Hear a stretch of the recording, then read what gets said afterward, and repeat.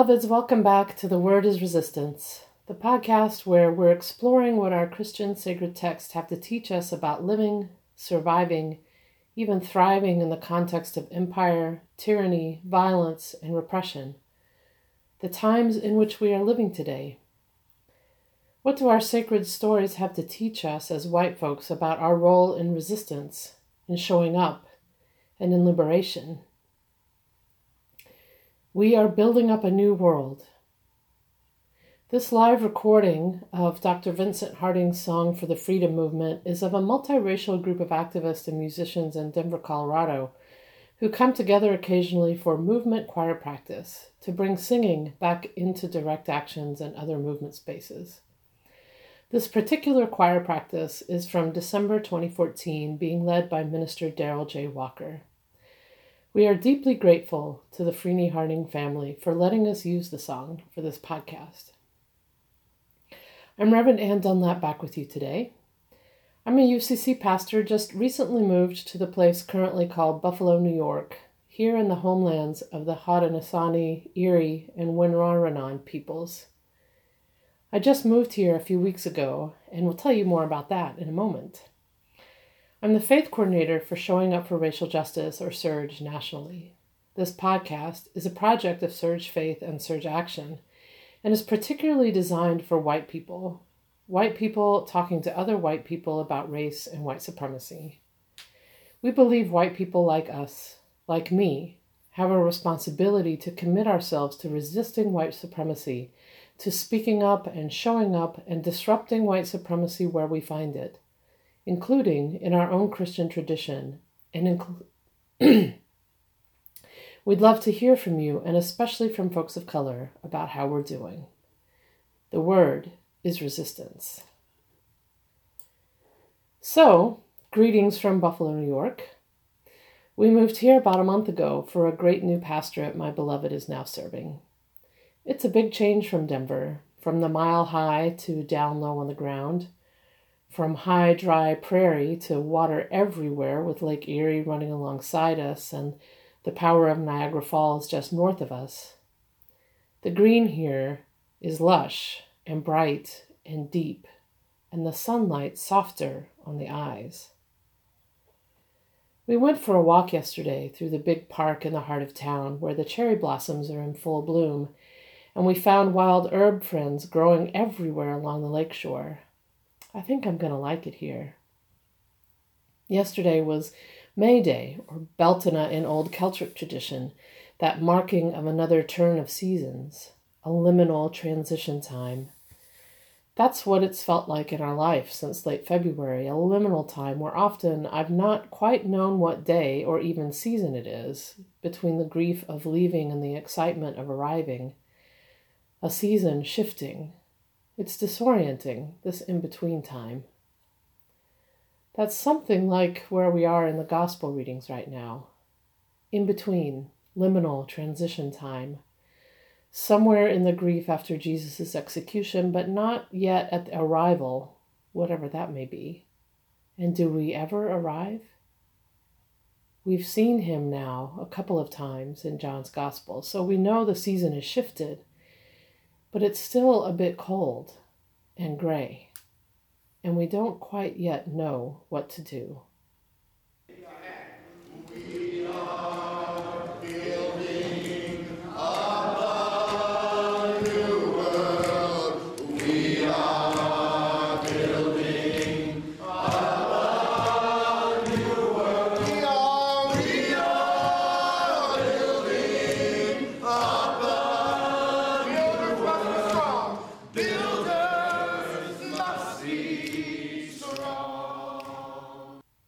Do you love me? Do you love me?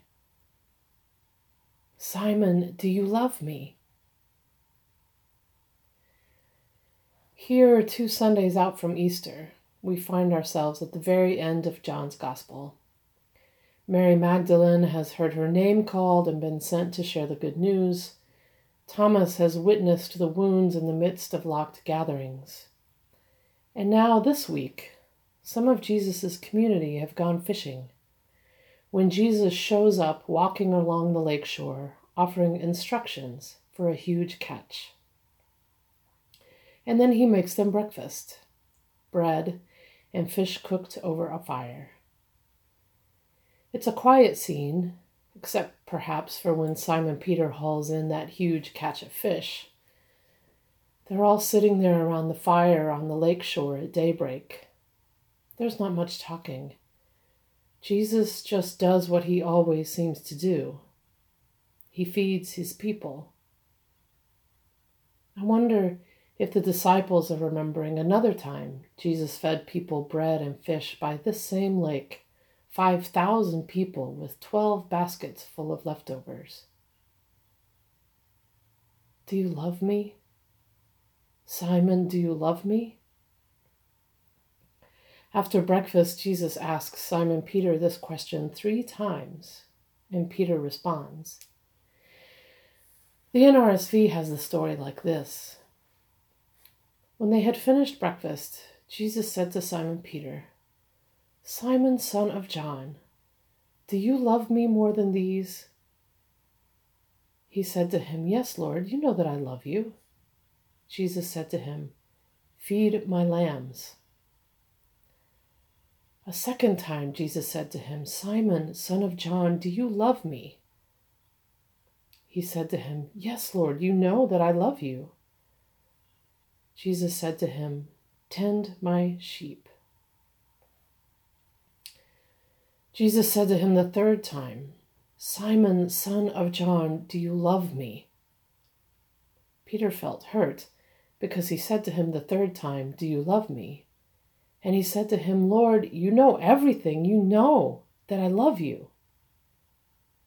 Jesus said to him, Feed my sheep. Do you love me? Do you love me? Do you love me? Most folks think this triple set of questions from Jesus with the invitation to respond is offering Peter an undoing of his triple denial during the mockery that was Jesus' trial. Remember? All the Gospels have this story that during Jesus' trial, Peter, who is hovering somewhere nearby, is asked 3 times if he knows Jesus, and he denies it all 3 times. Jesus actually predicts that Peter will do this, and he does. This triple reaffirmation opportunity from Jesus is a gracious act on his part, and I think that's certainly part of what is going on here. The opportunity for grace, for forgiveness, the opportunity to be reminded of who he is. But why? What is that triple reaffirmation that grows more vehement from Peter each time? What is it for? Why is John telling us this story? Do you love me? Do you love me? Simon, son of John, do you love me? Courage, sisters, don't get weary. Courage, brothers, don't get weary. Courage, people, don't get weary. I've been thinking a lot about Peter since Holy Week. On Wednesday of that week, I went with another pastor to accompany a young Guatemalan woman for her asylum hearing. She's been detained for well over a year at the for-profit immigration detention facility in Batavia, New York. She was to have her hearing to determine whether she would be granted asylum in the courtroom built into that facility. I did not know her, but was asked if I could attend, and so my new pastor friend and I drove out to Batavia, which is really the middle of nowhere in western New York. We learned after we arrived that the hearing would be conducted by video. That is, the judge, sitting in her office in Buffalo, would be live streamed into the courtroom where Anna and her lawyer and the U.S. immigration prosecutor would be sitting. Apparently, this is a thing now. In another courtroom in the facility, the judge was being live streamed in from Texas, So judges deciding the fates of other humans never have to breathe the same air or be physically present to another human's anguish while they make their imperial decisions. A mockery of a trial. Because they can call it a hearing, but it's a trial to prove whether or not you're worthy enough, if you've suffered enough, if you're innocent enough, if you are who you say you are. What is truth? Pilate mocked Jesus. But what got me thinking about Peter in particular was that we were not allowed in the courtroom. Not the other pastor and I, not even her social worker. The lawyer argued for us to be present, but the judge refused. As many times as I have gone to court before with folks, I have never had this happen. So we stood hovering outside the courtroom door, listening as hard as we could as she told her terrifying story, watching through the small window as she trembled and shook, recounting threat after threat. We sent our prayers and our breath through that door, but it didn't feel like enough. It never feels like enough. The judge suspended the hearing because it had gone on too long, and the young woman was taken back to her cell. She was weeping. We were not allowed to speak to her. And as I stood there outside that door, I thought about Peter hovering outside Jesus' trial, what he might have seen, what he might have heard as his friend was interrogated and beaten, what anguish he must have felt, what despair must have led to his denial. What more could he have done anyway that wouldn't have led him to getting the same treatment? Hovered outside that door, I wanted to make up a new story, that somehow Jesus' prediction that Peter would deny him was some kind of code.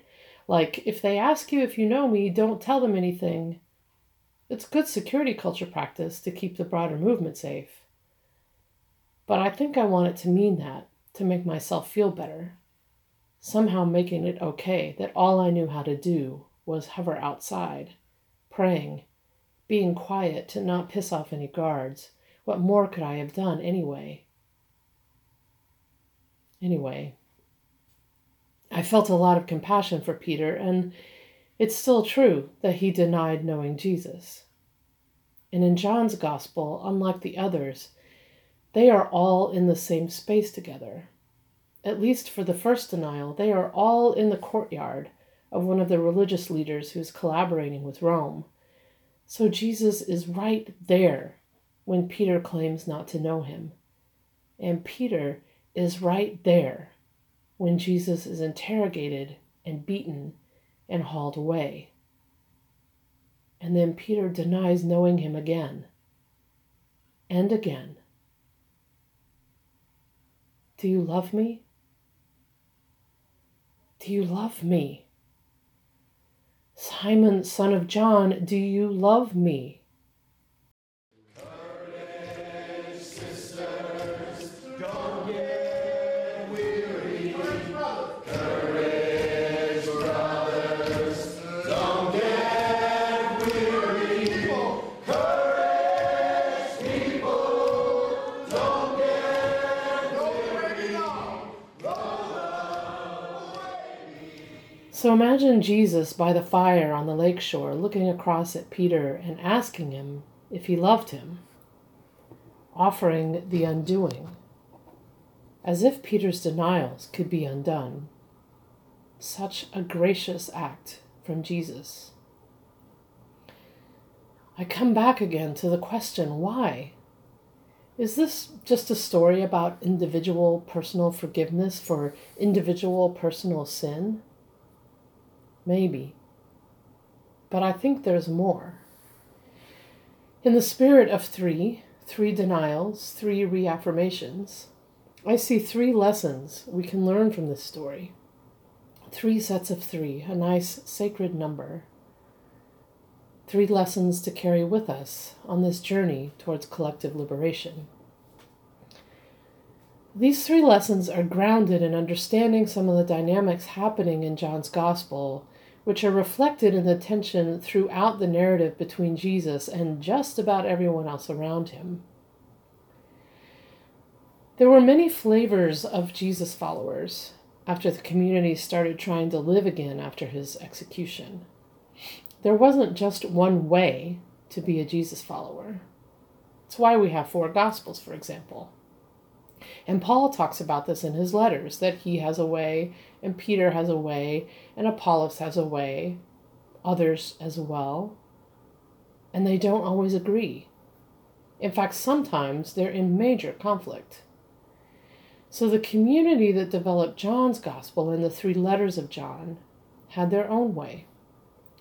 Scholars call it the Johannine community, or John's community. And part of what's happening in John's Gospel is a big critique of what is becoming the more dominant way, which is represented by Peter. John's Gospel is not interested in that way. And that critique shows up, for example, in the fact that in John, there's no Eucharist, no Last Supper. Instead, there's foot washing. Or, for example, how the elite religious collaborators so clearly capitulate to Rome in Jesus' trial. And it also shows up in how Peter is treated in this gospel. Peter gets demoted from leadership. There's no Peter being called the rock, the Petros, which is where we get the name Peter, the Petros of the church. There's no Peter being a witness to the transfiguration, because there is no transfiguration in John. There's no Peter walking on water next to Jesus. In John, other disciples have roles. The women have major leadership roles, and Peter is portrayed as something like an overeager ally who has the right answers to the workshop on privilege questions, but when shit hits the fan, he denies ever knowing Jesus. And in John's Gospel, not only does he deny Jesus, he does so right in Jesus' presence. Because of the critique on Peter and the emphasis in John's Gospel on bodies, on embodiment, on feeding and healing and dusty feet needing washing, and on emotion and mud and the stink of death down on the ground, even while the words are so esoteric, I think the Johannine community is critiquing what they think the more dominant flavor of Jesus-following community, represented by the character of Peter, is becoming. More hierarchical, ritualistic in ungrounded ways, women being subordinated, capitulating to Rome. If you read the letters attributed to Peter, written much later than the living Simon Peter, of course, but claiming to be in his name and his tradition, that hierarchical, patriarchal, assimilating to empire position is very clear. In fact, when 2 Peter showed up in the lectionary 2 years ago, I went to town on how terrible it is in that podcast. I'll post that link in the transcript, and I encourage you to listen because it informs how I'm understanding what's happening in John with its demoting of Peter. Those letters, the letters of Peter, overlap a bit in the time frame we think John's Gospel and letters were written, around the end of the 1st century and the beginning to the middle of the 2nd century CE. So we can assume these dynamics are in the air jumbled up together and set the scene for what happens at the lakeshore. So imagine this encounter between Jesus and Peter by the lakeshore is Jesus calling Peter to account, not just for the denial during the trial, but also the denial that is forgetting what being a Jesus follower, a Jesus lover, is for. And we notice in this encounter that Jesus doesn't actually call him Peter, that very institutional founder of the church rock of a name, but by what would have been his on-the-ground Hebrew name, Simon, son of John. Do you love me? Do you love me? Simon, son of John, do you love me? Simon Peter says, yes, yes, yes, of course. And each time Jesus gives him a task. Feed. Tend, feed. It's a reorientation in the midst of disorientation. It's reaffirmation after denial. It's remembering after forgetting. Not just on an individual level, but a whole collective systemic level. So yes, there are lessons here for us. Because whiteness denies this Jesus too. When we choose our comfort in the face of suffering, when we play our ally card when it's safe but claim to know nothing when shit hits the fan, when we claim to love but can't bring ourselves to action that actually shifts power, that actually proves Black and brown life matters. Do you love me? What I want us to hear as white folks is that this encounter by the lakeshore is for us too. A reorientation, reaffirmation, remembering. So here are 3 lessons for us to carry with us out of this encounter. 3 bits of good news that Jesus offers us by the lakeshore. First of all, no one is disposable. No one is disposable. Not even Simon Peter, who denied knowing Jesus during his mockery of a trial, which I'd say is a pretty big harm.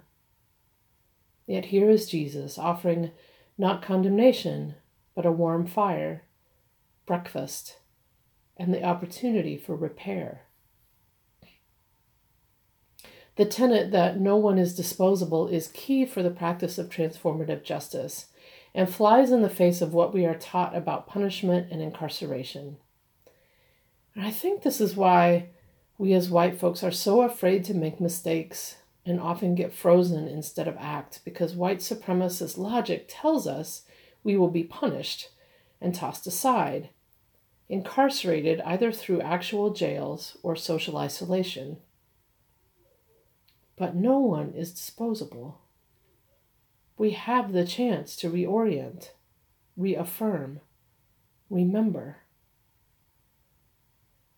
Which leads us to the second question, which is that action, reparative action, is required for love. Do you love me? Yes. Then do something. And not just anything, but work that repairs the harm. In Peter's case, it's returning back to the practices of feeding people outside the systems that put in place by Rome that kept people hungry and hurting, which is how Jesus fed and healed everyone. Feed and tend and nourish everyone. Not hierarchies of harm, but these reparative, on-the-ground practices of nourishing and tending to the whole entire well-being of people, of communities. That's what these verbs mean in Greek, feeding and tending to the whole entire well-being of the flock. Nourishment, protection, healing. Reparative action is required for love. And third, we all get fed and tended to.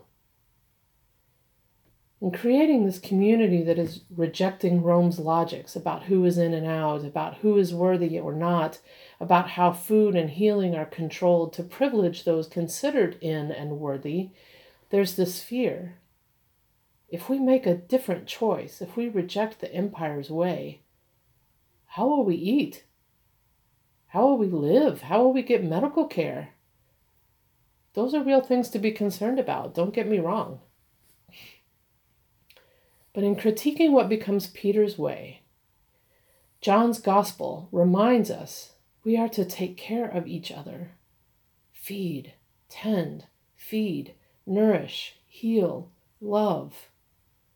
There is something to imagine beyond what Rome says is the truth, the way, beyond what white supremacy says is the truth, the way. Simon Peter hauls in a huge net full of fish, an abundance of nourishment, which to me means that a community caring for one another outside the confines of imperial rules is actually possible. other ways of being are actually possible. We will all get fed and tended to abundantly.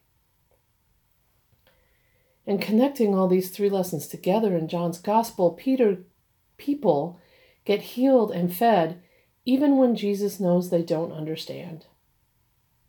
Judas gets his feet washed. Peter gets breakfast by the lake. Even when we mess up, there's a place for us in this community. When we mess up, come back to the basics. Feed. Tend.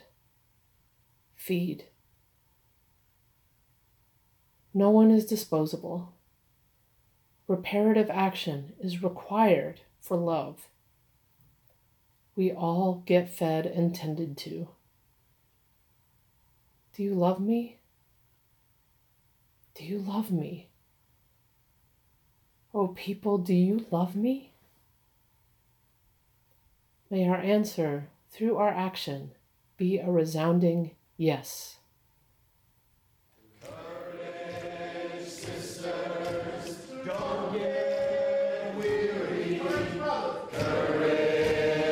brothers, don't get weary. Courage, people, don't get weary. As we shift into this section that's our call to action, I want us to think about these lessons as not only being for ourselves, the ones of us trying to be anti-racist but messing up and so forth. I also want us to think about how this needs to be part of the story we are telling to actually invite more people into a different vision for community, including inviting people we don't want to talk to, namely the folks who are being recruited by white nationalists. If we are not telling and embodying a different story to the one the U.S. empire is selling, be sure that white nationalists are. I've been thinking about Nicola's podcast, No More White Nationalist Bread, which tackles another part of John's Gospel, and Margaret's podcast, Catching Our People, which would both make good companions to this one. We have to be living a completely different story and inviting others into that story, which means that we have to believe into the vision that no one actually is disposable, that repair can happen, that all of us will be fed. None of that is the logic of white supremacy, but it is the logic of liberative love. And we have to make that so attractive that people will join us. People will want to be part of that, including other white people who make us deeply uncomfortable, but who are vulnerable to the vision white nationalists are selling. I'll be honest, I'm not sure this will happen through the traditional institutional rock of a church. Maybe I'm wrong, but we need to be thinking and imagining beyond the rock of the church, the rock of tradition, to be willing to see Jesus suffering and still claim him, even when that means dismantling theology that makes us as white folks comfortable. That's something I've learned during this podcast, is that leaving behind theology that harms is crucial to this work. So that's the first call to action, is to get some folks together and start talking about how to embody a different story and invite people into it. One way might be to learn and begin to practice transformative justice, for example. I'll put resources in the transcript. The second call to action repeats the call from Margaret from last week, which is to support the Black Mamas bailout. Here again, we have the opportunity to look suffering in the face and claim Jesus instead of the incarcerating logics of white supremacy. Cash bail and pretrial detention are a mockery of justice and rooted in white supremacy. So get your people together and help bail Black mamas out of jail. Resources in the transcript. Thanks as always for joining me from wherever you are on this good earth. Let us know how your action goes. We'd love to hear from you all by commenting on our SoundCloud or Facebook pages or on Twitter. And you can share your story with us via our listener survey at bit.ly/TWIR100survey. That's bit.ly/TWIR100survey. Next week, Nicola Torbett will be back with a resistance word for us for May the 12th. You can find out more about Surge at showingupforracialjustice.org, and our podcast lives at SoundCloud.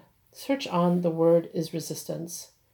You can interact with us there too if you have questions or need help with action ideas. Give us a like or rate us on iTunes, Stitcher, or wherever you listen to our podcast.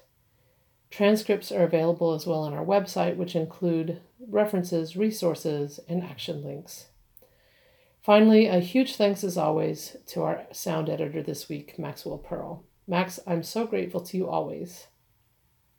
Blessings to you in all that you do to resist injustice and in all that you do to build up a new world. Love and liberation, beloveds. Love and liberation. Until next time, I'm Reverend Ann Dunlap.